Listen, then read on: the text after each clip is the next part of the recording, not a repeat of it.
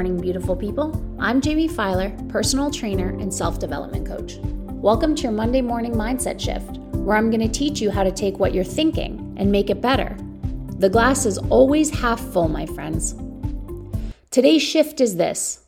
Not succeeding at something doesn't mean you are a failure. It means you have to find another way of doing it.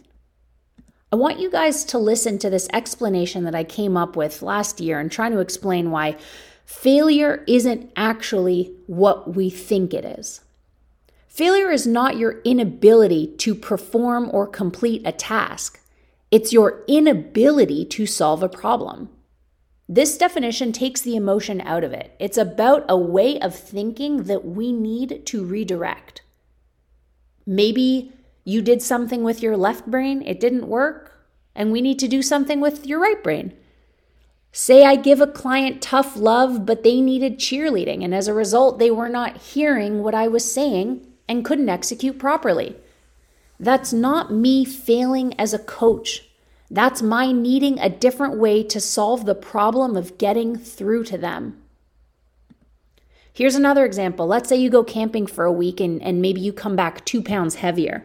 You think you failed, but it's not the 2 pounds that is the failure. The failure was the fact that you maybe didn't bring appropriate snacks.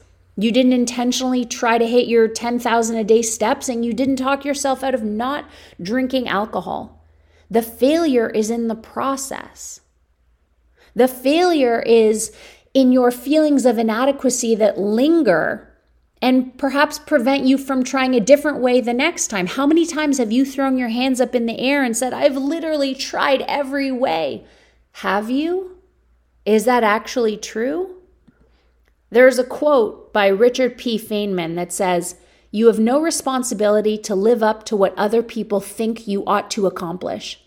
I have no responsibility to be like they expect me to be. It's their mistake, not my failing."